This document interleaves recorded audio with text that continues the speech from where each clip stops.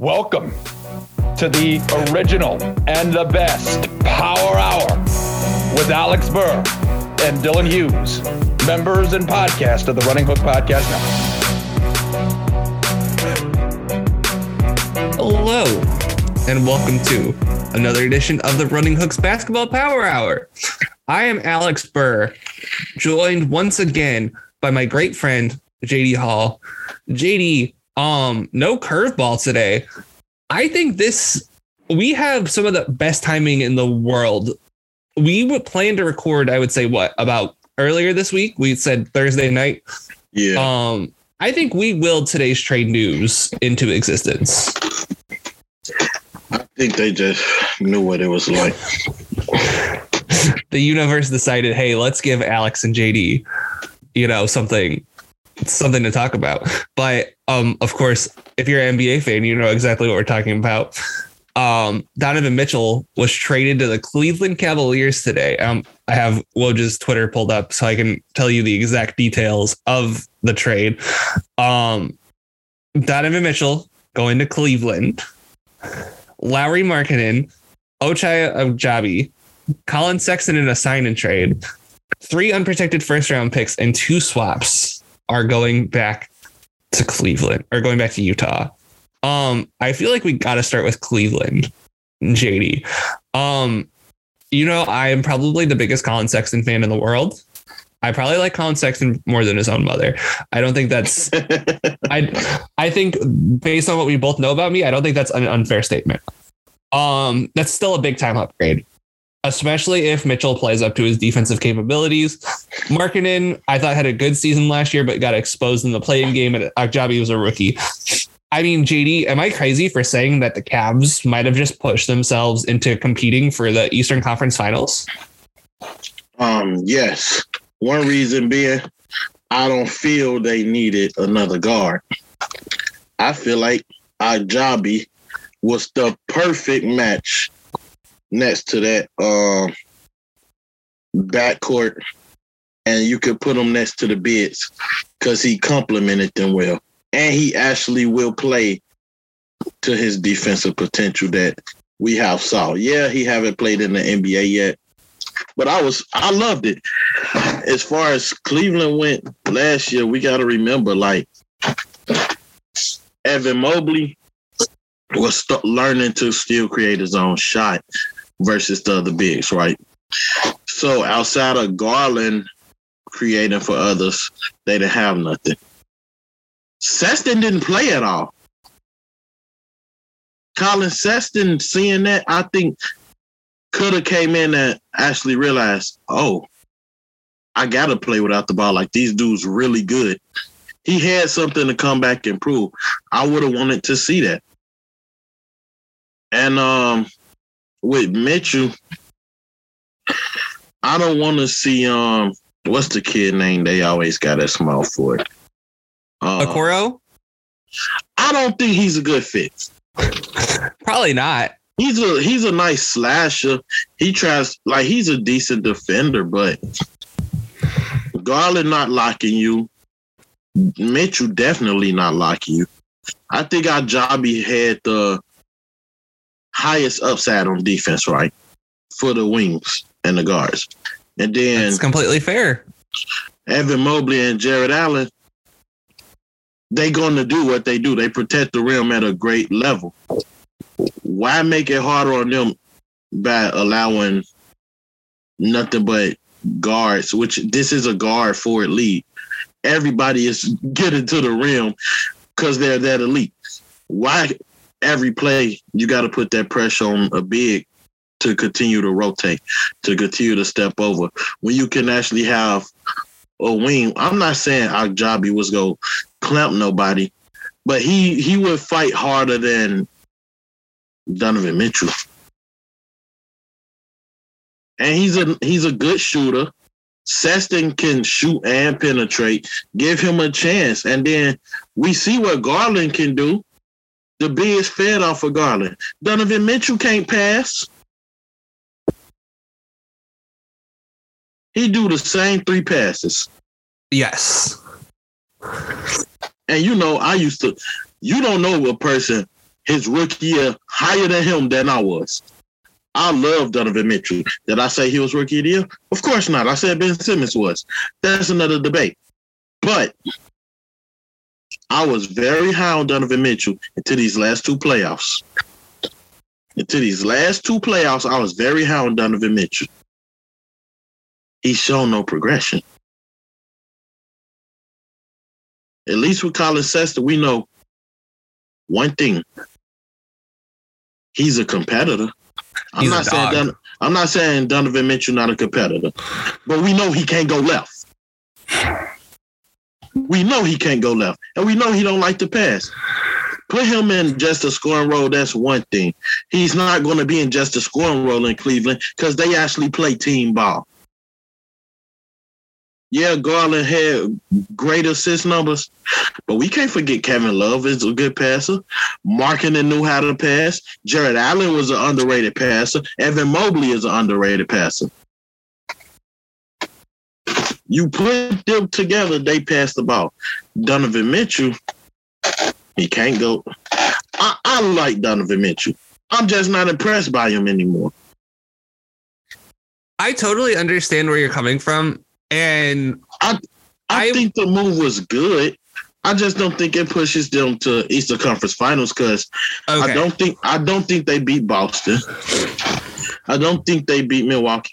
I'm gonna be honest. They still not the second best team in the division. Well, they don't beat the healthy Bulls. I don't know about that. I think they're probably better than the healthy Bulls, but that one's close. I'm not gonna act like they're like, I'm not gonna act like this is like, the prime Spurs versus the prime Lakers, I'm not going to act like we're talking like, you know what I mean? Yeah. But I think that the Cavs have a lot of wiggle room still. And I think that that's probably the part I'm the most intrigued by because your points are all very fair. Okoro can't make a jumper to save his life. I think I heard Zach Lowe say on a podcast earlier this summer that Okoro shot like 35% on open corner threes. And when he actually shot it, I think he was the most open player in the league. That's not a coincidence. If you're that open all the time, it's because they want you to be that open all the time. And he needs to get better at that jump shot, right? Otherwise, he's going to be out of the league probably in the next 3 years. We saw it with Chris Dunn. I mean, is Chris Dunn even on a roster right now? I don't think he is. No, he's not. And you can have all the defensive upside in the world. But if you can't make a jump shot, like a wide open jump shot, look at the difference between a guy like Michael Kidd-Gilchrist and Dorian Finney-Smith, right? Michael Kidd-Gilchrist is probably one of the most naturally talented players to come out of the league in recent memory, I would say. Like, that dude is really strong, really athletic, could probably guard everyone on earth, right? Dorian Finney-Smith, I think we would both agree, is probably less talented than Michael Kidd-Gilchrist on defense, but I think Dorian Finney-Smith will probably have a 10-year NBA career because he can make a three-pointer. Same with Jared Dudley, same with PJ Tucker. You see it all the time. These guys need to make threes. Yeah. I think the real swing piece, JD, is going to be Kevin Love. Because Kevin Love is making $28 million expiring contract. You can flip that for somebody. Now, the question is going to be who. And who would go for that? Well, I mean, if you're trying to get off. I'll say the Lakers. I mean, that'd be funny if he ended up getting traded for Russ. Russ. That would definitely be the trade that they try to pull off. And what's interesting, I would see Cleveland making it. You know who's the guy I'd go after if I was Cleveland, who's a free agent right now? I'd try to sign Melo. I knew you was going there. I think Melo would be great for this team just because they need size at the forward spot. I mean, why can't Melo play him and K Love together? No, but you can play him. Switch out the bid. I mean, play him in what you did with Markkanen last year. I mean, I would rather have Melo doing that than Lauri Markkanen, wouldn't you? Okay, I can see it. But in all seriousness, like, I think I heard another point on another podcast today because I was like, I'm consuming all the content about this because I'm like, this is amazing. This trade is amazing. And one of the guys, I can't remember who made the point. And I'm sorry, I'm not trying to plagiarize your point, but it was a really good point. Mitchell adapted and played off the ball a lot once Conley like really settled in. Because you remember that first year Conley was there and Conley really struggled. When Conley really took off in 2021, Mitchell really kind of adapted his game. And he wasn't perfect off the ball. But I think there's something there that you can make it work with Garland. Right. And I think I agree that it has potential. Don't get me wrong. I think the question is, I think they had something already, and now you're trying to build. I get trying to build and grow into something more, but at the cost they pay, it's going to be put up or shut up time for Darius Garland. And I don't even put Garland in the situation. I say it's Donovan Mitchell. I mean, I'm higher on Darius Garland than I was on Sexton, which is crazy because I love Colin Sexton more than I love my future firstborn child. I can't go that far. I can't go that far. But in all seriousness, I think Darius Garland's one of the most talented and best players in the league already. What he did last year, JD, I think we'd both agree, Mitchell has never done anything like what Garland did last year. Right. But I think Garland is, for the betterment of the team, he's probably going to have to take a scoring step back next year. I think he's probably going to have to be like, okay, this was my team last year. I'm going to have to be Steve Nash next year.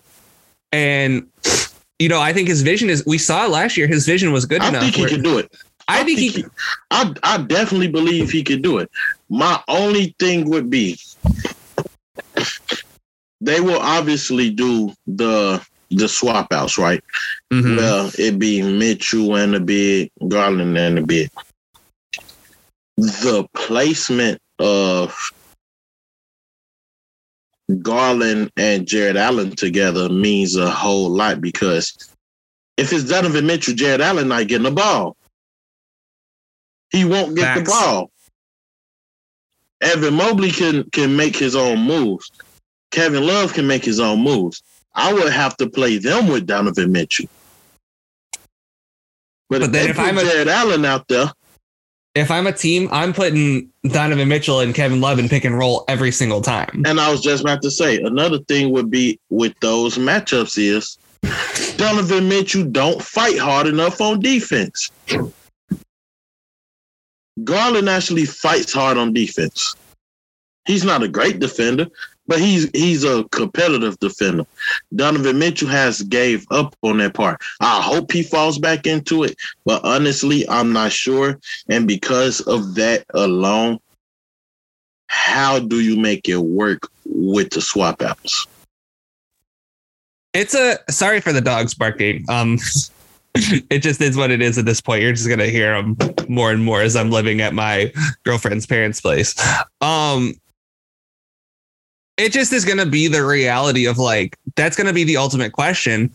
But I think, you have Rubio. What are you going to do with Karis LeVert is another question. I love that they still got Rubio, but I don't want, even if it's him and Mitch on the floor. A lot of Ricky Rubio's former teammates on this team, by the way. Have you noticed that? Yeah, and I should say, I don't want to see them go away from how they played with Rubio last year. Because actually, Donovan Mitchell had success playing with Rubio when he was able to just score. But at the same time, when they know you are the guy as a scorer, in the playoffs, they swarming on you. In the play-in, they're going to swarm you. Can you make the pass, Donovan Mitchell? They going to know Darius Garland. It's going to be some nights where Garland has to go for 30 and Donovan Mitchell get 15 and 10. It will be nights like that. But the question is, can he make that adjustment? I think Colin Sexton could have made the adjustment for the simple fact he has more to prove. He got to fight for his spot in the league coming back from that injury. He going to have to do what he has to do. because he has to prove. Because Colin Sexton is not going to go to every team and be a shooting guard. That's just not the situation. He's going to have to prove he's that combo guard. Donovan Mitchell had to try to prove that, but he has proven to only be a shooting guard. When the playoffs come and they take Darius Garland out, Rubio on the floor, and they swarming Donovan Mitchell, can he make the right pass? Yeah. I mean, they're all fair questions, JD. I think the Cavs, I mean, you know how I felt about them all year last year. I still think they're really dangerous. Like, they were a 4 seed for the majority of the season with their roster crumbling. Mitchell has been able to stay pretty healthy his entire career. And, you know, they haven't had a successful version of this roster with Garland and Sexton. Now, granted, you know, Garland was a second-year player the last time Colin Sexton was healthy. It's not really fair to judge him. You know, Evan Mobley wasn't even in the league. Jared Allen was on the team for what? 50 games? So, again, everything you got to take with a grain of salt. But now I think comes the time where JB Bickerstaff has expectations, Kobe Altman has expectations. You put expectations on yourself.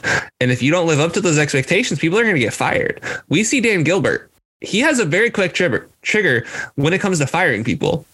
He is not going to be like, oh, hey, you know, oh, you tried your best. Better luck next year. That is not and never will be Dan Gilbert. So I'm just curious to see how this goes for the Cavs. JD, we don't have to spend too long on the Jazz. But I feel like we should talk about them because they're going to blow up more pieces of their team. You know, I think probably not, maybe some more before training camp, but probably I think we'd agree the rest, you know, in January, February. Do you like their strategy right now? It doesn't feel like they have like a real, you know, they traded away 2 guys who are all NBA caliber in Rudy Gobert, Donovan Mitchell, and Sexton's a really good young player. Other than him, what do they have to show for it? And I know the picks, you know, like, oh, they have all these first round picks. I'm sorry. I'm not against Darius Garland and Anthony Edwards. I'm just not going to do it. So 14 picks from those 2 teams. JD, I'm just not really impressed with what the Jazz got back for those 2 guys. I'm going to be honest. I think they got back way more than what they deserve because I don't believe in either one of them. Well, I know you don't believe in Gobert. I don't even want to go there. I don't even want to go there. And then Donovan Mitchell, I'm sorry. The 1 year I believe that they could have made it to the Western Conference Finals, Ricky Rubio got down. Because they was not beating, Houston was not beating them if Rubio stayed healthy. Rubio was cutting them apart, and Donovan Mitchell had no answer, which allowed Joe Ingles to light them up. As soon as Rubio went down, that pressure on Donovan Mitchell to play combo guard, it tore them up. That was the one time I believe they could have went somewhere. But even to not dwell on that, I just really believe that for them to really get all of that back for those 2 guys, it's a win. Like with the 14 picks, not the players in particular. Baji, yeah. Patrick Beverley gone, right? Well, he's gone for Taylor Horton Tucker. Yeah, and I was going to say, Taylor Horton Tucker, I don't think he's that for them. They about to lose Jordan Clarkson. He's obviously going to leave. Mike Conley is going to leave. I would really think that you would want really fresh young talent. Bojan Bogdanovic. Yeah, he's going to leave. Like, the picks is good, but the players in return is what you would call flip players. Like, you ready to flip everything you got back. So what was the point of trading for them? Ask for their young guys. If I'm Utah, I don't want Taylor Horn-Tucker. Give me Austin Reeves. Yeah. Give me the younger, better player. You know, like, I'm gonna ask for something like that if I'm Utah coming from Cleveland. I don't want Colin Sexton. I'm putting the pressure on y'all. I'm going to put the pressure on y'all. How bad do you really want Spider? We know they said Jared Allen, Mobley, and Darius Garland was off the table, but this is my thing. I'm giving you a multi-time all-star. What do you have to prove that any of them is that? I want one.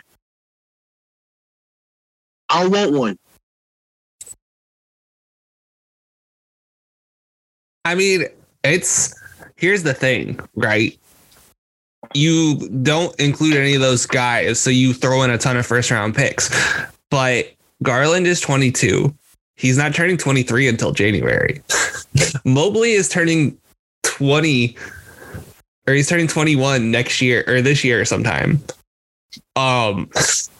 Jared Allen's really young. Mitchell was, I think, a sophomore coming out of Louisville. So he's a little bit older.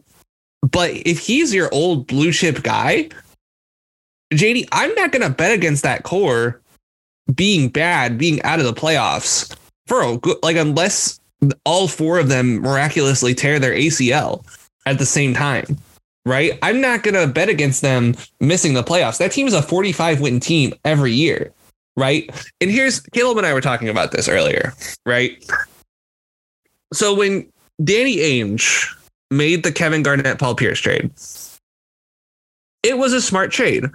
And the reason it was a smart trade is because you had a 25% chance, if your team had the worst record, of getting the first overall pick, right?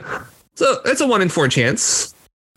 You know, it's pretty good, right? You know, it's pretty good odds of getting the first pick if your team has the worst record. And the Nets had a pretty bad record. And what? They got the first pick one time. They got the third pick, 8th pick in 2018, which actually, funny enough, became Colin Sexton. Yeah. So Danny Ainge won that bet, right?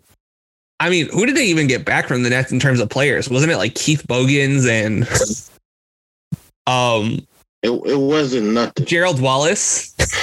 It literally was nothing. Yeah. Which you see he's doing the exact same thing here, right? JD, did the Nets have Anthony Edwards on their roster? No. Did they have Darius Garland, Evan Mobley, Jarrett Allen on their roster? Not at all.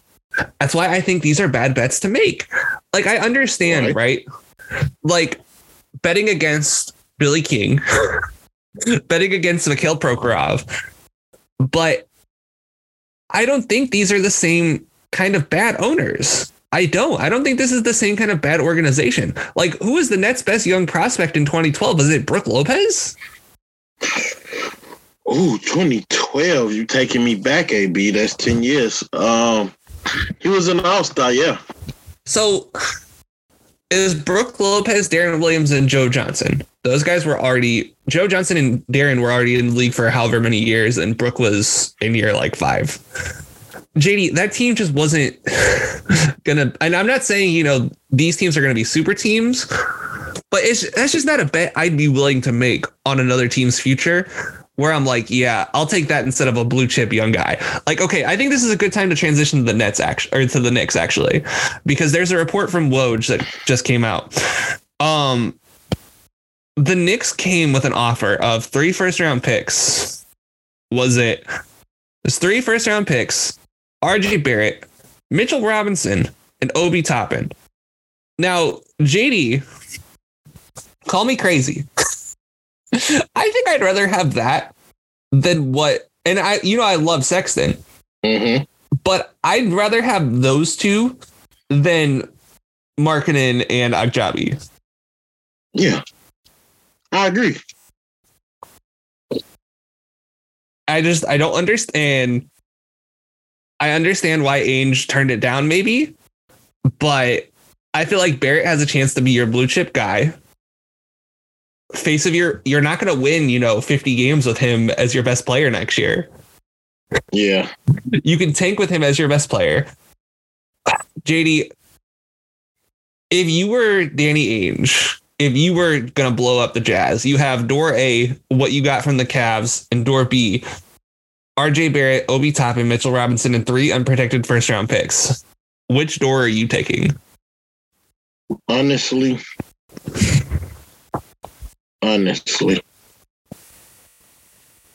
I'm not mad at the Knicks for extending RJ, but I definitely think they screwed themselves. I think they could have made a big move before Cleveland got involved. The Knicks had a deadline, which means Utah wanted something. And to be honest, the name I would have threw out? Julius Randle. I would have threw out Julius Randle just because he proved last year, once the league learned him, couldn't be surprised by him. He wasn't that guy. He can always be productive, don't get me wrong. But 2 years ago, we talked about Julius Randle as he made his first All-Star, But last year, RJ Barrett was the best player on the team. Why not bring in Donovan Mitchell? That way, they can share the combo guard role while playing bigger. You're actually allowed to play bigger, play stronger. You're going to get a flip for Julius Randle. Even if you got to involve a third team, you will get a flip for Julius Randle. A team I would have reached out to, and I don't know if it would have worked because they do got a bunch of young talent, and Julius Randle already played there. But I would have tried to reach out to New Orleans. Bring them off y'all bench. Let me try to get Murphy or my guy from Alabama, Jones. Absolutely not. They're not trading him for Julius Randle. We know they're not giving up Jones, but what does it hurt to bring up his name if I'm throwing y'all a double-double machine, Like, it don't hurt. Just waver around to see what they're willing to offer. But you got to bring in a 13. A team will – New Orleans, they benefit from a Julius Randle. New Orleans will be a team that benefit from Julius Randle. Bring them up. Try to see if they'll throw in a Terry Rozier or go ahead because they trying to get, it's different situations where you can't tell me what Julius Randle end up on New Orleans. Rozier or Hayward to what's the team? To Utah? Not even to Utah. One of them to Utah, the other one to New Orleans. Boom. And you bring and RJ still get Donovan Mitchell in his back. You could have made it work because you fulfilling the need for all those teams. But even if you don't bring in New Orleans and you just keep Utah, the Hornets, and New York, you can't tell me a move where Barrett and Mitch still get together. What's his name? Randall still goes to Charlotte, and you get a Hayward or Rozier to Utah. We know it ain't gonna be going Hayward. He left. Terry Rozier is a nice piece to go ahead and bring over there. He's still young. He's still not only being still young, he's valuable. You get that call at the right time around trade deadline, you bringing in even more pieces when you ship him out. Because teams going to call for Terry Rozier. Nobody finna be calling for Julius Randle. Because it's a different market for guards and forwards. You say who's the better player? Julius Randle. Who's more needed from teams? A guard, Terry Rozier. All right, JD, I love you, brother. I don't know how we got here. I'm gonna be honest. I totally lost the train there. Julius Randle. I think the Knicks screwed themselves. It's the Knicks. They should have made so many different types of situations happen for so many reasons because it's the Garden. It's the day that ends in Y. They always screw themselves. I mean, they always try to get at the star. They never do. They try to get this star, and they didn't. Another star, I think we're going to shoot through these. We don't have to spend a whole lot of time on them. Another star that kind of ended up staying put actually was on the trade block for a couple of months. We talked about this on our big offseason episode. Kevin Durant staying in Brooklyn. JD, it kind of, it sucks. I wish he was kind of traded because this Nets experiment has just felt horrible this whole time. I kind of want him out of Brooklyn. But how do you feel about KD going back to the Nets? I knew it. I didn't want him to go nowhere. Sit your crybaby ass down. JD's on a heater tonight, folks. I feel like if you created this situation, stand in it, live through it. It's not a bad. I'm gonna be honest. Ben Simmons and Kyrie Irving is not a bad situation to have. Last year's Kyrie was, but generally I would agree with you. I'm gonna be honest. Kyrie was the best player for them in the playoffs. So, I mean, we're not talking about we're not talking about Scotty and Michael here. I'm just saying, when he's on the floor, he's on the floor. It's just about where he will be on the floor. But even still, regardless of any of that, I want Kyrie. Ben Simmons and Kevin Durant alone is causing havoc. I want to see Kevin Durant because the low key, the Nets have a squad. They traded for Royce O'Neal. They got your favorite player, TJ Warren. They definitely, and see, that's another thing I did want to touch on that. Royce O'Neal as a secondary defender next to Ben Simmons is a good thing. Oh yeah, it's good. He's going to look a lot better in Brooklyn than he did in Utah. That's a good thing. TJ Warren. We all know I done gave TJ Warren hell, but that's because he stepped up to Jimmy. You can't tell me TJ Warren is a third option next to Kyrie and KD when he's proven he can go for 20 a night. I love it. And none of them are selfish. Ben Simmons, unselfish. KD, unselfish. Kyrie, unselfish. And you know what makes this all perfect? Everybody except Ben Simmons can shoot. Royce O'Neal, I don't like Royce O'Neal. I'm going to just put that out. I don't like Royce O'Neal. What did Royce O'Neal do to you? Was it just because he was in Utah? Not only that, but when Kyrie got hurt, he was talking trash to Paul George. And Royce O'Neal went like 1 for 7 from the 3. And Paul George cooked him for 30. Shut the hell up. Oh, so it goes back to the Clippers. Got it. Not just that. It was just, I don't like when people, he's not Patrick Beverley. If Patrick Beverley scored 2 points, Patrick Beverley, celebrate. He talking crazy to everybody. That's Patrick Beverley. Royce O'Neal never been a talker. So you tough because Kawhi went out and still getting your ass cooked? Shut your mouth. Who are you? You not proven. But anyway, Royce O'Neal will give you a 3 a night.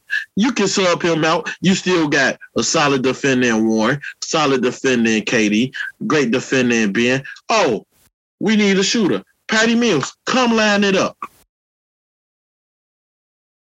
They got moves that they can put in order, and he's crying to get out. You're the best player on the team. Stop running, man up, and take it. You help put this together. 3 big question marks for the Nets. I don't know who their starting center is right now. Claxton. That's not ideal. I don't like it. We saw them try to replace him all 3 years of his contract. I don't know what's going on with Joe Harris. I don't like him either. Is it because he was having all the problems during the playoffs in 2021? Yeah, what the? I'm sorry. But you're not finna tell me you a 40% 3-point shooter and you can't hit the backboard when they need you to. It was Chris Middleton, man. Chris Middleton decided he had enough of Joe Harris. That was like honestly some of the most personal deep. I don't know what Joe Harris said to Chris Middleton. He must have said something about his mother because I was so angry. Like you on the floor for one thing. Joe Harris in the 2021 playoffs shot. That can't be right. No, 40% from three for the whole playoffs. That's because in the first round, I'm sure he was blistering. Last 5 games of the second round, shot 24% from 3 on 6 attempts a game. Coincidentally, after Kyrie went down. But, you know, if it was me, I personally wouldn't have Joe Harris be my second option. But what do I know? And then the third biggest question mark. I mean, this one's obvious. It's Ben Simmons.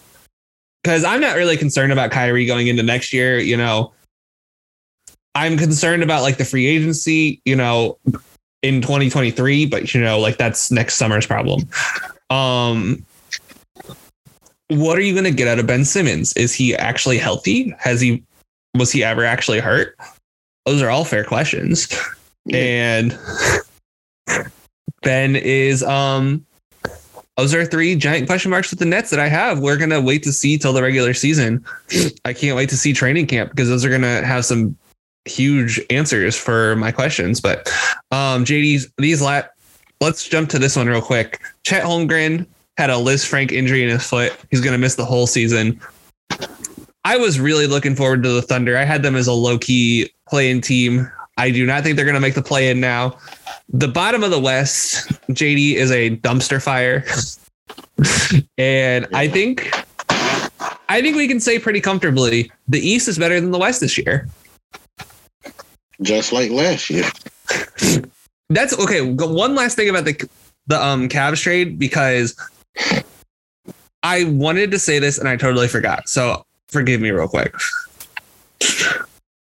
There's going to be like 11 teams competing for 10 spots, and one of them is going to miss entirely. So the Celtics, the Heat, the Cavs, the Nets, the Raptors, the Bulls, the Bucks, 76ers.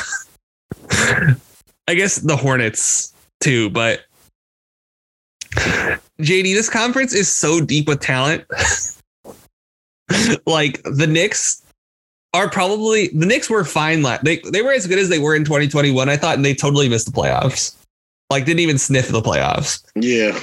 And the East is just insane. And I feel like we need to acknowledge that because the Celtics got better. The Bucks are just going to get better by adding Middleton back. I'm really concerned about the Heat, but we'll save that conversation for later. We know they'll be in there, but they'll be in. I'm not concerned about them in the regular season. I'm really concerned about them in the playoffs. Yeah. The 76ers, same exact thing. I'm not concerned about them in the regular season. I think Embiid's going to win MVP next year. He better. He's probably going to win MVP next year. It's going to be a tough Eastern Conference next year. But yeah, JD, do you have any thoughts on Chet Holmgren getting hurt? No, just a freak accident. It wasn't like. It's not Jamal Crawford's fault. Yeah, you can't blame anybody. I think it was just one of them things. It come with the sport, man. You land wrong, and it's just something that happens. It's part of the game. I hope he have a speedy recovery. He gets well and come back better than ever. I hope so too, because man, I was hoping to see I was hoping to see him play with that frame, but I guess we'll never know. And then I guess we'll close on this. The Patrick Beverley trade. We referenced it during the Utah segment, but I figured we deserved to talk about it for just a little bit. Patrick Beverley goes to Utah, or Patrick Beverley goes to Los Angeles to the Lakers, and Talen Horton-Tucker and Stanley Johnson go to the Jazz. We don't really need to talk about the Jazz because we already brought up THT, but I like this move for the Lakers. I feel like they should be going for singles rather than going for home runs. How do you like this move for the Lakers? Don't care. All right. Well, I feel like it's the Lakers, and they forever thinking they setting up this mastermind plan to do something so huge, and now they trying to freaking have a situation where it's we got two great competitors. They'll put it behind them and make it work. But y'all still want to get rid of Russ. Figure out what y'all gonna do. I don't think they have a direction still. They just trying to figure out a quick way to get to the championship. I don't think they have any real plan or direction. If they did, it wouldn't have been sources coming out every day about Russell Westbrook. He's still there. And not only is he still there, y'all trading and lost people that y'all had part of y'all long-term plan. Y'all tried to bring back Malik Monk. He chose to leave. He was part of y'all plan. It's not a thing where y'all really know where y'all going or what y'all doing. Damian Jones is y'all center. Who's the backup? They don't have a plan. Right now, they're still trying to figure it out. So I really don't care. It's like, I feel like it's just something to keep them in the media. I see your point. I do think, listen, But I do love what Pat Bev brings. You know I'm a Pat Bev fan. Yes, and I think they need what he brings. If he can get his shooting touch back, I mean, it's kind of disappeared the last couple of years. Not what it used to be, at least. If the old Pat Bev can come back, we can maybe get something special in LA. I mean, I still don't think there's any way they sniff the second round. But JD, thank you so much for joining me. If you're listening to this, you're going to be hearing part 2. Dylan Hughes and I haven't put out a power hour in a while. I need to. Thankfully, JD and I meeting up is going to provide an occurrence for that. So you're going to hear part 2. Part 2 is me and Dylan doing a redraft at the lottery of the 2011 draft. JD, you'll be shocked to hear who goes first in the 2011 redraft. And no, it was not Kawhi Leonard. Oh, I'm not with it then. It was Marcus Morris. Well, don't say that. It was not Marcus Morris. Caleb hear that, he'll throw the phone. Caleb threw the phone already. I think he threw the phone like 20 minutes ago. I think he threw the phone when you said trade Julius Randle should have been traded somewhere. But in all seriousness, folks, thank you for checking this out, and make sure you check out the draft part. Hello, and welcome to another edition of the Running Hooks Basketball Power Hour. I am Alex Burr, joined once again by my former co-host, but still great friend, Dylan Hughes. Dylan, I don't have a curveball for you this week. Actually, maybe there's a little bit of a curveball. What is your favorite place you've been on tour recently? Well, we were just in Colorado for a week, and man, it was a great time. It was like, I think I talked about this before, but the one thing that sucks is we go to a lot of places, but we don't really spend a lot of time there. So there's a lot of cool cities I've been to that I haven't actually gotten to explore much. But Colorado, we had a lot of off time. We did a lot of fishing, a lot of just exploring the, beautiful mountains. So it was awesome, man. And we dealt with a lot of altitude sickness. I will say that, because when you go from sea level in the east, the Midwest, and then all of a sudden you're at 10,000 feet, it's not a great thing to do to your body, but it was worth it for sure. Colorado's a wonderful state. I'm jealous of you always. I'm jealous of your travels. But it sounds like a great time. We're not here to talk about Dylan's travels around the United States as much as I would like to talk about them forever. We are here today to do off-season content, folks. Exactly what the people need. And what we are here to do today is redrafts. Okay, we don't know how this is going to go. This depending on the rhythm. This is probably going to be 3 separate podcasts. But right now, we're going to be doing the 2011 draft for sure in this episode. And also we're going to be doing the 2014 and 2016 drafts. 2016 is probably about the earliest or the closest one we could do. I would say that's fair because, I'd say at this point, most of those guys are who they are. Like maybe there's one guy who I think could get better because he's super young and was born in December of 97. He plays for New Orleans, was drafted by the Lakers. It doesn't give anything away, but Dylan, I think we would agree for the most part, like Pascal Siakam is who he is at this point. But I think we'd agree. These are probably 3 of the most interesting drafts the last 10 years. Or I guess 2011 was 11 years ago. So three of the most interesting drafts of the last 11 years. For 2011, were you surprised as I was, like, remembering how much depth there was in this draft? Yeah, I mean, looking back through it, it was like, man, there's guys.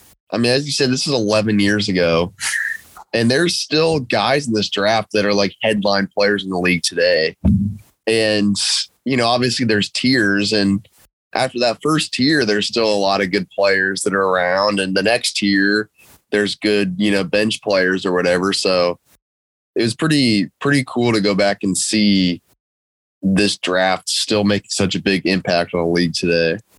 Yeah, and we'll talk more about the 2000s. We'll do a preamble for the 14 and 16 drafts when we get there. But the 11 draft, I mean, I'll just say, this is going to come out before the top 100, but 2 of the guys in this draft are still in the top 10 for me. And I think it's quite obvious who those 2 are. I mean, Dylan, this draft is really deep with talent, and there's still a lot of guys, like even most at this point in the draft, like 11 years in, a lot of the guys have fallen out of the league, but there's still so many rotation players from this draft. And I mean, Alec Burks, I don't think is a guy who like either of us will probably have in the lottery. Etwan Moore, who like doesn't play much anymore, but was a rotation player as recently as 2 seasons ago. Right. And he still is in the league, and you have guys like, I don't think this guy's going to get drafted necessarily, but Kenneth Faried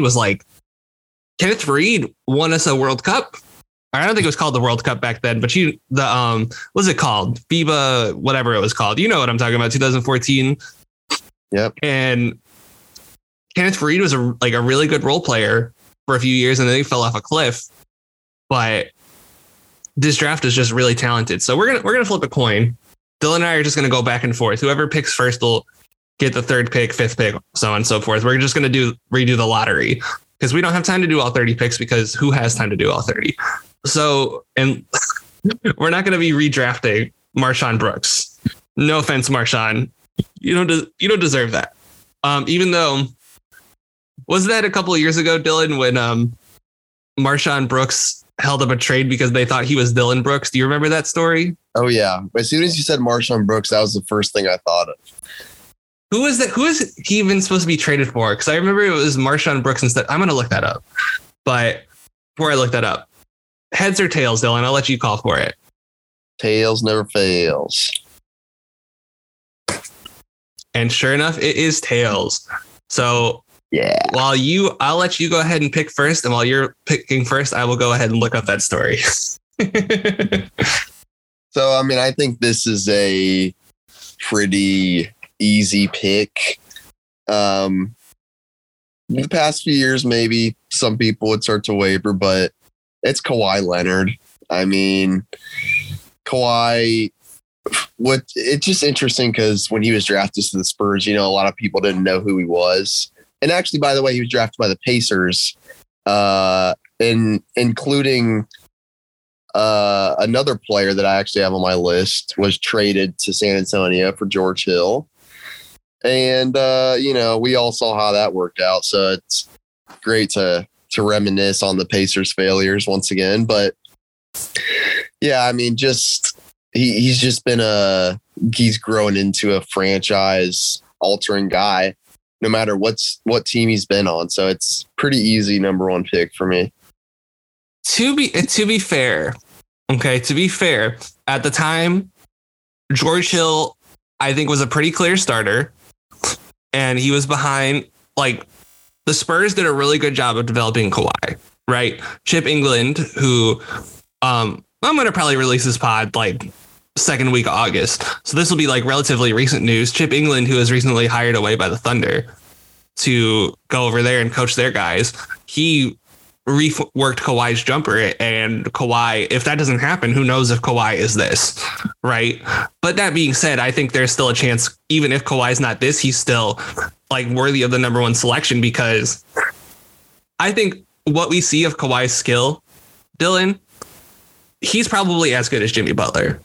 Like, even if the 3-pointer never comes around, because what's Jimmy's fatal flaw is that he can't make the three. So that combined with the defense, even with the injuries, I think, you don't get the prime Kawhi development years. I still think Kawhi is a worthy number one choice. And so, by the way, Ariza would have been going. So I found the trade. Okay. Trevor Ariza would have been going from the Suns to the Wizards. Kelly Oubre would have been going from the Wizards to the Grizzlies. Austin Rivers from the Wizards to the Suns. The Grizzlies would have sent Wayne Selden to the Suns. A player named Brooks was to be involved, but that ended up as the hiccup to the deal. The Suns thought the Grizzlies would be sending them Dylan Brooks. The Grizzlies thought it was Marshawn Brooks they'd be trading. So, it's pretty interesting stuff. But for the second selection, I think it's quite obvious. The man from Marquette himself, Jimmy Butler. I don't really think there's anyone else you could select here. I mean, first year in the league wasn't much, but the way he changed and developed his game over the years, I don't think there's been anybody who's maximized their talent more in the league, probably ever, than Jimmy Butler. Like, he gets the most out of his game and out of his body. And we're starting to see it now, right? Like, he hasn't played a full season since the bubble. But, man, Jimmy Butler is a special player. Dylan, how do you feel about this selection at 2? Yeah, I mean, it's pretty easy. Jimmy has proven that he is good enough to get a team to the finals. I mean, unless you are a bubble hater, as many are. I think most of those people are probably LeBron haters more than anything, which is fair. But yeah, I mean, he's another guy that's transformed multiple franchises. Basically, every team he goes to gets way better when he gets there. So it's pretty easy pick. And I mean, let's just go through it. So the Bulls, despite the Derrick Rose injury, they don't get to the conference finals after 2011, but they have a lot of success with Jimmy Butler. They make the second round. I think just in 15, because 16 and 17, some stuff happens. 17, he gets traded to Minnesota. Minnesota makes the playoffs for the first time since KG was there. 18, he demands a trade from Minnesota, gets sent to the Sixers. Sixers are on the doorstep and are a shot away from the first pick in this draft from making the conference finals, their first since Allen Iverson, right? And who's to say they win that conference? Who's to say they make the conference finals if Kawhi misses that shot, right? It's a tie game. If he misses, it goes to overtime. But if it goes to overtime, anything can happen. They get to Miami. He makes the finals in 2020, first round 2021. We're going to act like that didn't happen. 2022 is a game away from the finals. That is a pretty good run, all things considered. And I think he's probably still somehow he's underrated, which is an incredible run. from an incredible player. Dylan, who do you have as your third pick in the 2011 redraft? So next for me, another pretty easy pick, Klay Thompson. I mean, just been a staple for one of the best teams and the best runs of all time. As we've seen, the Warriors just won another one. And he made a pretty big difference in that, even though, you know, the shot wasn't really there as it has in the past. He still had a huge impact. The amazing thing about him is everyone's talked about his shot, but his defense has been crucial to so many of these wins as well. And it's just been so fun to watch him and Steph play together. And it's another pretty easy pick for me here. Yeah, Klay, great choice. I mean, probably the second best shooter of all time. And if you don't want to have him as the second best, he's easily top 5. I mean, just the difficulty of the shots he can make, and plus just you can't leave him open. If you leave him wide open, it's a layup. And to the fact that he came back last year, he had a down shooting year for him. Shooting 38% isn't a down year, right? We saw Dylan, hard regression to the mean. Guys traveling again and playing in full stadiums this year. We saw I think like last year there was like 50 guys who shot over 40%. This year there was like 14 who shot over 40% from 3. And Klay was at 38%. So I think Klay's going to bounce back next year when he gets his legs back. I think he's going to be absolutely terrifying. Number 4, I think this one's quite easy. I have Kyrie Irving. I understand it's going to be a little bit rocky, but if I have a star next to him, if I get someone who's better than him next to him, he's going to be probably the best second banana not named Scottie Pippen, I feel, in NBA history. Like, I don't think there's a better player next to LeBron. Okay, let me rephrase that. Dwayne Wade is a better basketball player. Anthony Davis is probably a better basketball player. I don't think there's a guy who fit better next to LeBron than Kyrie. I think Kyrie fit exactly what LeBron needed. And I feel like, yeah, there's been a lot of problems. He's still better than everyone else that comes after him. So I think Kyrie's pretty easy here. Yeah, I mean, he's basically like the last star around. I mean, there's another guy that we'll get to that was a star for a little bit, but he's kind of fallen off since. So yeah, Kyrie, I think this is kind of the end of like the first tier of this draft where you can really start to see a drop off.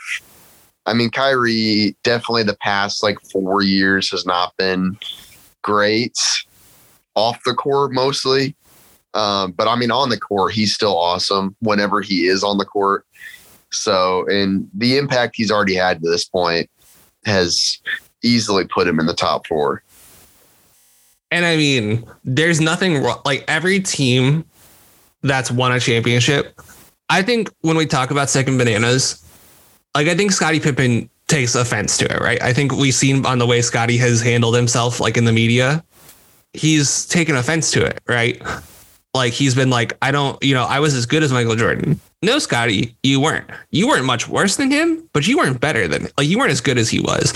But every team needs, like every dynasty, right, needs a guy as good as Scottie Pippen to be a dynasty.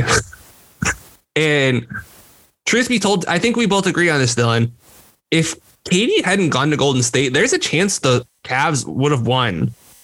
I think the Cavs were better than if they ran it back in 2017, I think the Cavs were better in 2017 than they were in 2016. Like they ran through the Eastern Conference. The Eastern Conference didn't stand a chance in 2017. Like, am I crazy, Dylan? Am I off base here for saying that if KD doesn't go to the Warriors, the Cavs probably have 2 or 3, maybe not 2 or 3. They have at least one more title under their belts. No, I don't think that's crazy at all. I mean, even like we've seen LeBron, especially with those Cavs teams, be able to pull his teammates up to a level where they were just good enough, and he was able to just go so above and beyond.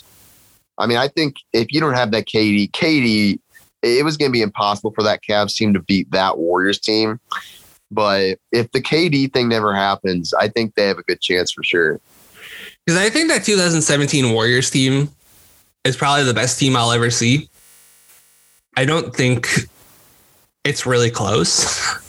Klay Thompson was their fourth best player. And he was the third pick in this redraft. Like, it defies all logic and explanation. Like, it doesn't defy all logic and explanation. The salary cap took a $35 million jump. Perfect enough for Kevin Durant to slot right in. It baffles me that it doesn't baffle me. Baffle me is the wrong word. I was just in awe that whole year. I will never not be in awe. That's probably the most dominant team I think I'll ever see. Especially now with the way the league is going with parity. I think this year's Warriors team, Dylan, I think you'll probably agree with this based on the results, was one of the most dominant runs since that 17 Warriors team. Maybe the Bubble Lakers would be in that discussion because the Bubble Lakers really did tear through the whole West. But man, that 17 Warriors team, Dylan. I don't think we'll ever see a team like that. So on to number 5, Dylan. Who is your selection here? Yeah, so I think this is where it starts to get interesting in the draft. I think we'll probably start to differ a lot more.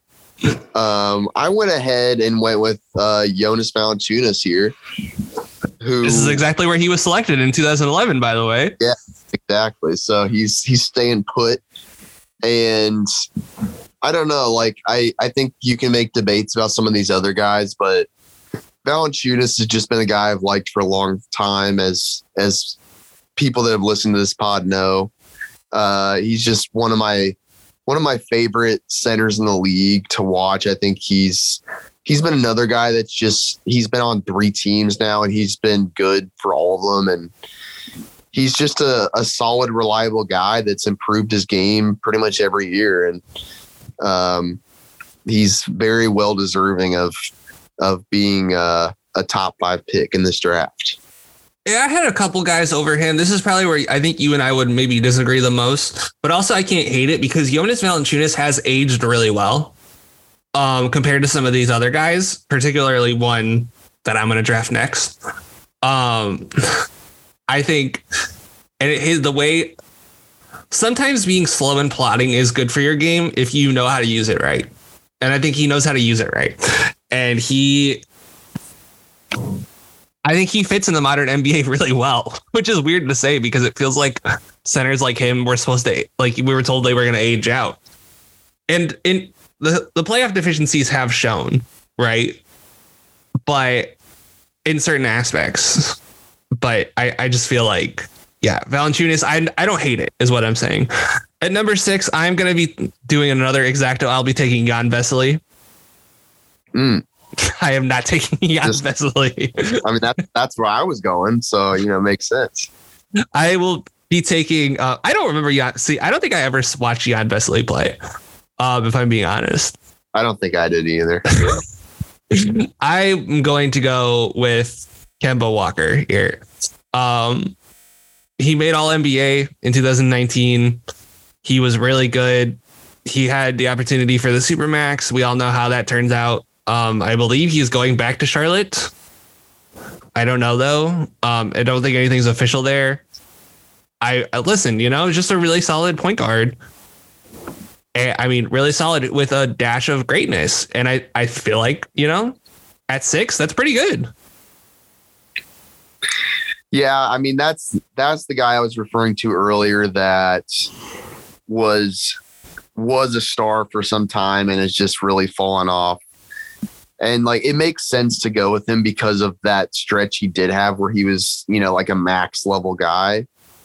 But I just kind of opted for, and really I have another guy over him too, in my interesting draft, just because really more current production. And like, I feel like when you draft, you should draft for longevity. And, obviously if you can get a guy that's a star for 4, 5, 6 years, that's great. But the fall off of Kemba is just it's really been tough to watch. And I loved watching. He was one of my favorite players for a long time. And I wanted the Pacers to get him the year he went to Boston. So he's a guy I really liked watching in the past, but really just based on current production, it's tough for me to put him any higher than I have him. So if you go just based on the Charlotte career, right, which is, I think what you're saying is completely fair. But if you're just going on the realistic expectation of I get to keep this guy for his first 8 years, right? Like I get to keep him for his rookie deal plus the extension, right? The restricted extension. He averaged 20 points a game on okay efficiency for that time. The efficiency improved as he got older. The 3-point percentage improved a lot as he got older on a lot more attempts. And I just feel like getting that production for 8 years, I feel like that for the 6th pick, that's about as well as you like. If let's just say that's what happens in Detroit with Jaden Ivey, I feel like the Pistons would have to be pleased with that. Yeah, I mean, that's fair. And I think Jaden Ivey will hopefully get 18 years of good production. But yeah, I mean, it's hard to expect. Like, if you really look at NBA players, there's not that many that actually play like more than 10 years. Even some good ones, like it's just a hard thing to do for a long period of time. So especially at such a high level like Kemba was. So it's definitely hard to complain about what Kemba's done. But Valanciunas and this other guy I'm about to pick are still doing it, So it's not impossible. Well, who's the guy you're about to pick? Because I have a feeling like I know exactly who you're talking about. Yeah, so it's Nikola Vucevic, who is kind of like the same, really kind of the same player as Valanciunas, like very similar, maybe not skill sets exactly, but just production. I feel like they've always been fairly close. I mean, Vucevic has gotten more praise as far as like, all-star consideration and things like that. But he's another guy that's really still doing it. And he's, still contributing to a good playoff team. So it's hard to overlook him here. Contributing. Listen, I'm not the biggest Vucevic fan, but I had him about in this range as well. I think this is about right for Vooch. Yeah, getting, an all-star level guy at this range who's going to lead you, who's going to help you make the playoffs a couple of times, right? Getting that guy at 7, we see as really hard to find. Getting that guy as the centerpiece for your Dwight Howard trade. Like, I think that's an important piece of context that nobody talks about when they talk about Vooch, is that he was for all intents and purposes for Orlando, he was the centerpiece of the Dwight Howard trade. And because Andrew Bynum, where did he end up going? He didn't end up going to Orlando, right? Well, he didn't. I don't remember. I'm going to pull up the Dwight Howard trade. Did he go to Philly? That sounds right. I remember Iguodala ends up in Denver. I remember Gallinari. No, Gallinari was already in Denver. Okay, so Iguodala goes to Denver. Aaron Aflalo, I think, went to Orlando. So, okay. So the Magic get Mo Harkless, Vucevic, Al Harrington, blast from the past, Aaron Aflalo, Josh McRoberts, and a ton of picks. And a huge trade exception. Dang. Yeah, it wasn't a great return, but Vooch, for trading I think, a certified Hall of Famer, I mean, it's about as good as you could do, wouldn't you say? Yeah, I mean, I think some of the packages we see nowadays would suggest otherwise, but I mean, that was before, all these nuclear packages. yeah. And when I say nuclear, I mean nuclear. Like, I don't know what Kevin Durant's going to go for, but when he gets traded, the team that he's going to won't have a team probably. Yeah. Is if I had to guess. So I'm going to go ahead and go with my 8th pick. I'm going to go ahead and go. You might think this is a reach. I'm not sure. I have Tristan Thompson at 8. And the longevity definitely is not there with Tristan Thompson. But man, this guy for a couple of years was the modern NBA. Like, I contend that there hasn't been, like, since the whole switchy scheme started, there haven't been more like Bam has been better. I think Draymond's been better. Other than them, who's really been better on the perimeter than prime Tristan Thompson? Like, and I know that's like such a weird thing to draft a guy in the lottery on, but man, and he was it's not the only reason he could get drafted in the lottery for what it's worth. He was a killer rebounder. He played with such energy. I mean, he owned Al Horford, who was an all-star who was one of the better players in the Eastern Conference for a decade. He absolutely owned that man. So, Dylan, is this a reach for Tristan Thompson? No, that was actually who I had next as well. So look at us. I forgot how much we thought alike. Yeah. I mean, like you look at the players behind him and it's like, well, those players have like not really contributed much to winning teams like Tristan Thompson has. And yeah, you can say, oh, it's LeBron and LeBron would make any of these players better. And that's fair. I mean, if Tristan Thompson never played with LeBron, his career would look a lot different, but he did. And he did a pretty good job for his role. And as you said, like there was a lot of moments where he really dominated down low. So I don't think his skill set is like super unique or anything, but he's had a productive career and, it was really mostly a few years where he was really important.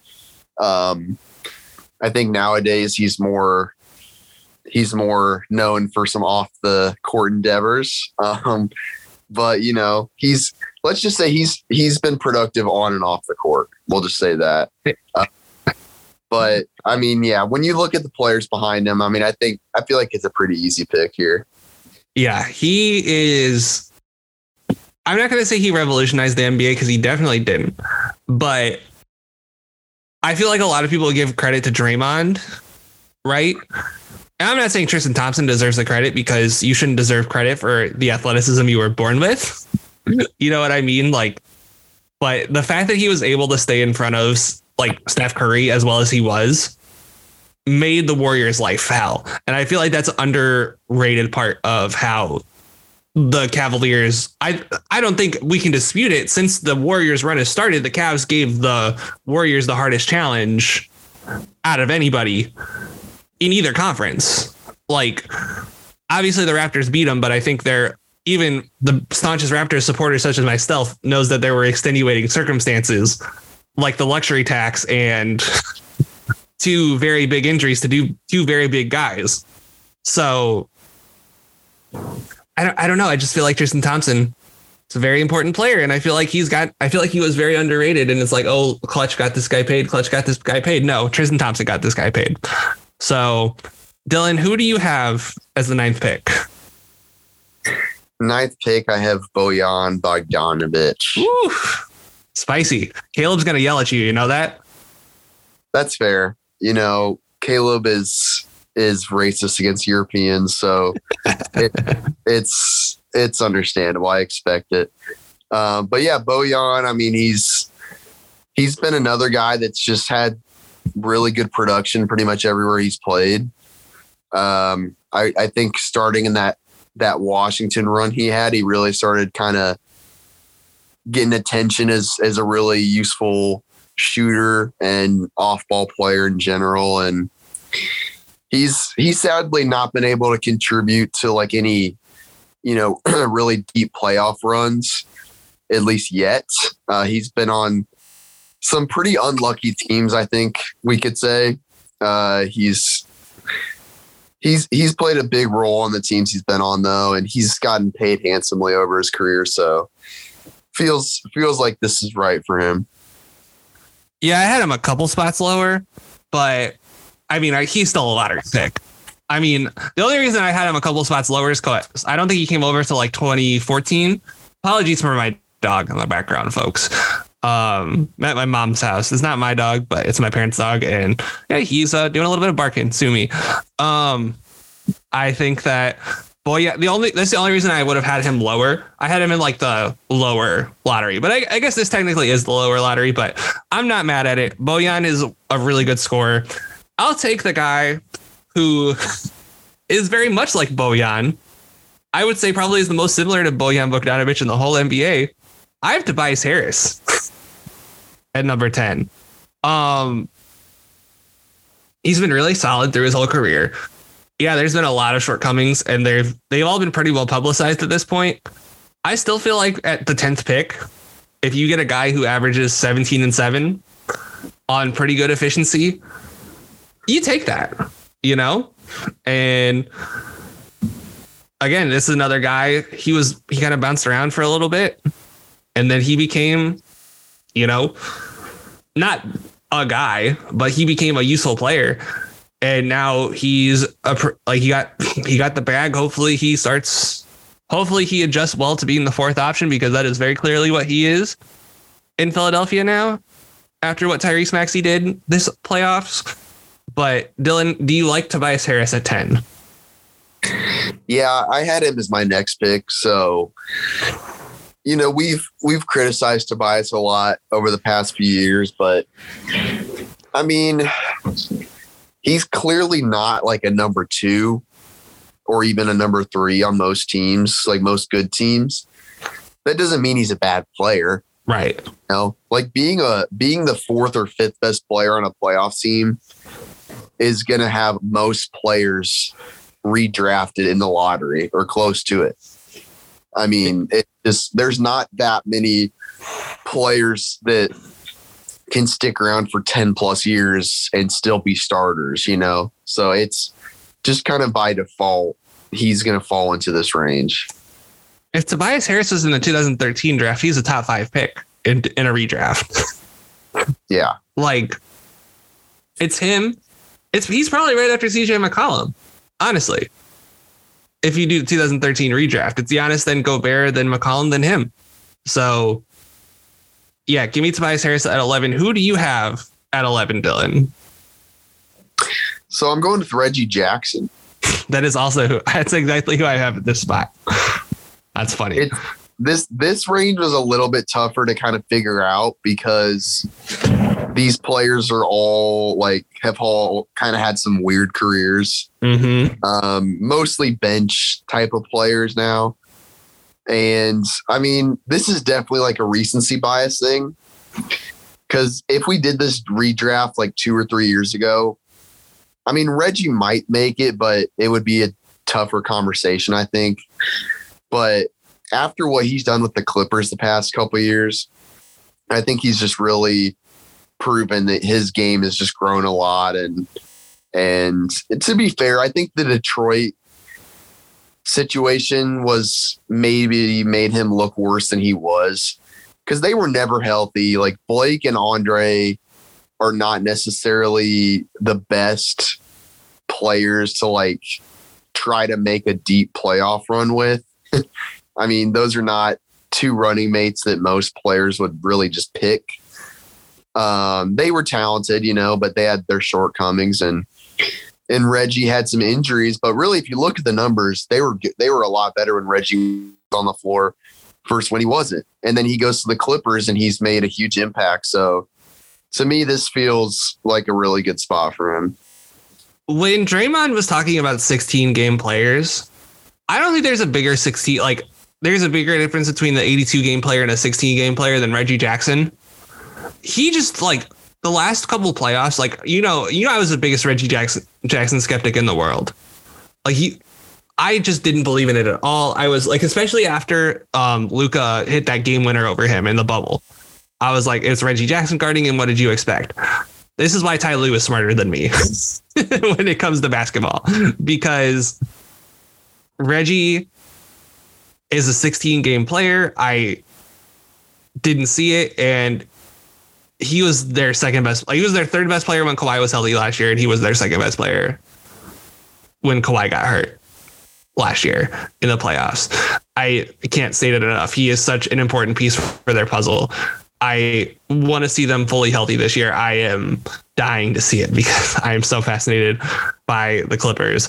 Number 12, I'm going to take Reggie Jackson's teammate. I'm going to go with Marcus Morris. I think, there's been some ups and downs with him too. But a lot more ups for him than his brother. A lot more. I think he's been better than Markieff by a good amount. I think you can tell the difference because he's still getting rotation minutes, and Markieff, I think, is on the precipice of being out of the league. Marcus is a better shooter. Marcus is more of a natural wing than Markieff. And I think Marcus is a better player than Markieff. How do you feel about this selection? Yeah, that was going to be my 13th pick. So we're pretty much spot on there. I mean, he's definitely become the best Morris twin. It didn't start out that way. I think Markieff did not favored early on by quite a bit when they were both in Phoenix. But as they've broken apart, I mean, Marcus has definitely been the best guy, and he's played some big games for the Clippers over the past few years. So it's a good pick here. Yeah, and for the Celtics too. I mean, he was I think people forget when those Celtics teams made the conference finals, he was a really good player for them. Just all around. I think Marcus Morris I think he's a winning player. I don't think Markieff is a bad player, by the way. I just think Marcus took the lead over his brother. So, Dylan, your last pick of this draft? This draft is really kind of flown by. Who do you have for your 13th pick? So this one, I'm going with Mr. Irrelevant, Isaiah Thomas. I had him in this spot too. I mean, it's sad that he flamed out so early, but he was just a fun guy to watch, and he had that one really awesome year with Boston. And he was his run was really short, mostly because of the injuries, but he had that run for a few years where he was just one of the better scorers in the league. And I mean, he had to overcome a lot. Like, he played with the Kings for starters, was just starting off in a hole. Then he goes to Phoenix with the whole triple point guard situation, which was just weird. And, then he goes to Boston and starts to shine and proved that he could be, like a lead point guard on a good team. And again, sadly, he gets hurt and the whole Kyrie trade happens, and it kind of just flamed out from there. But he definitely did enough in his career, I think, to deserve shooting up from 60 to the lottery. Yeah, just real quick. That 2016-17 season was special. 29 points a game on 46% from the field, 38% from three. He got to the line 8 times a game. Do you understand how hard that is? I mean, you understand. Does the listener understand how hard that is for a 5'9" point guard to get to the line almost 9 times a game? Like, that is incomprehensible. I understand why the Celtics didn't pay him, but man, and especially with what happened with his sister, just all the emotionality of it. We're supposed to be unbiased observers, but man, everything that happened with that situation was just so tough, and he deserved the Brinks truck. He's like, I want the Brinks truck, because he was on a 3-year, $21 million contract, I think. He's making $7 million a year, and then he gets shipped off to Cleveland It goes terribly. He goes to LA, goes to Denver. He's been bouncing around the league after hurting his hip in that Washington series. After he hurt his hip, didn't he have that 53-point game in Game 6? Was it? I think so. Yeah. Isaiah Thomas was a warrior, and what he didn't make in money, you can't take away from his pride, I guess. But that still is. Oh, sorry, it was Game 2 when he had 53. But it doesn't change the fact that it's ridiculous that a man his size had 53 points in a playoff game against John Wall, who's one of the premier defenders at his position. So I suppose this last pick is mine. I'm going to go with a personal one. This guy wasn't in the league for very long. He got hurt. He got the bag and kind of, fell out of the league. But when he was healthy, he was really good. So, no, the problem is, Dylan, is that there's not a lot of guys left. Isaiah Thomas was the last good pick, and you got him. I'm going with Chandler Parsons. I don't feel particularly good about it. But I don't know. He was pretty good for the Mavericks, or he was pretty good for the Rockets. He was pretty good for the Mavericks. He goes to the Grizzlies and everything falls apart. I mean, you get 6 good years out of the 14th pick? That's fine, I guess. Yeah, I mean, I couldn't consider him just because he flamed out so early, but he definitely was. He was really good for when he was in the league, and another injury case, just got tanked by injuries, but he had his time in the sun for sure. Yeah, the other guys I was considering, I considered 4 other guys. All right, I'll be curious to see. But before I go, who would you have taken if you had the 14th pick? My pick was Davis Bertans. Yeah, see, I like Bertans, but I couldn't even go that far. It's a firm drop off. I mean, yes, after Isaiah Thomas, it's a firm drop off. I would. My next guy after Parsons was Etwan Moore. Then Corey Joseph, Kenneth Reed, and Markieff Morris. So, yeah, it's a really good 13 good guys in one draft. That's pretty good. So, yeah. Hey, Bianco's still around too. Alec Burks, Mm-hmm. There's some good names on here. Mirotic was good and maybe still is. He just is somewhere in Europe, so who knows? I think he won MVP of the ACB. There you go. So Brandon, him. Nice run. Enes Freedom, our favorite, still around. We should go through the guys we didn't take it from the lottery, because there were some huge misses in this lottery. Derek Williams. Oof. That was a big time miss. Enes Freedom, I think. So when I went through this list, trying to sort through, just try to sort the bad from the good. I just sorted by win shares, right? Because you can do that on Basketball Reference. Enes Freedom was near the top of the list. I'm like, no, you're not going in the lottery. He wasn't that good. He wasn't. Take the politics out of it, everything. He wasn't that good.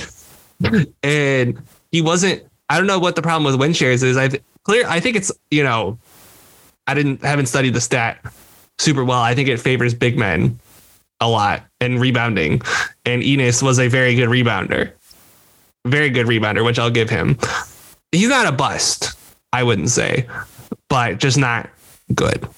Jan Vesely, like we talked about, Bismack Biyombo, pretty disappointing. Brandon Knight, I think, was pretty disappointing, all things considered. He's now in the 10-day contract cycle. Alec Burks, like we talked about. Jimmer Fredette, one of the most hyped college players, I think, in recent memory, I would say. It's him. It's probably Doug McDermott, who, not one and dones, right? I think one and dones will take them out. Him, Steph, Doug McDermott. I think that's about the list. Guys that actually were in college for more than 1 year. And Doug McDermott Jimmer Fredette was an absolute flame out. And then Markieff Morris, not great. So thank you folks so much for listening. Dylan, thank you so much for joining me.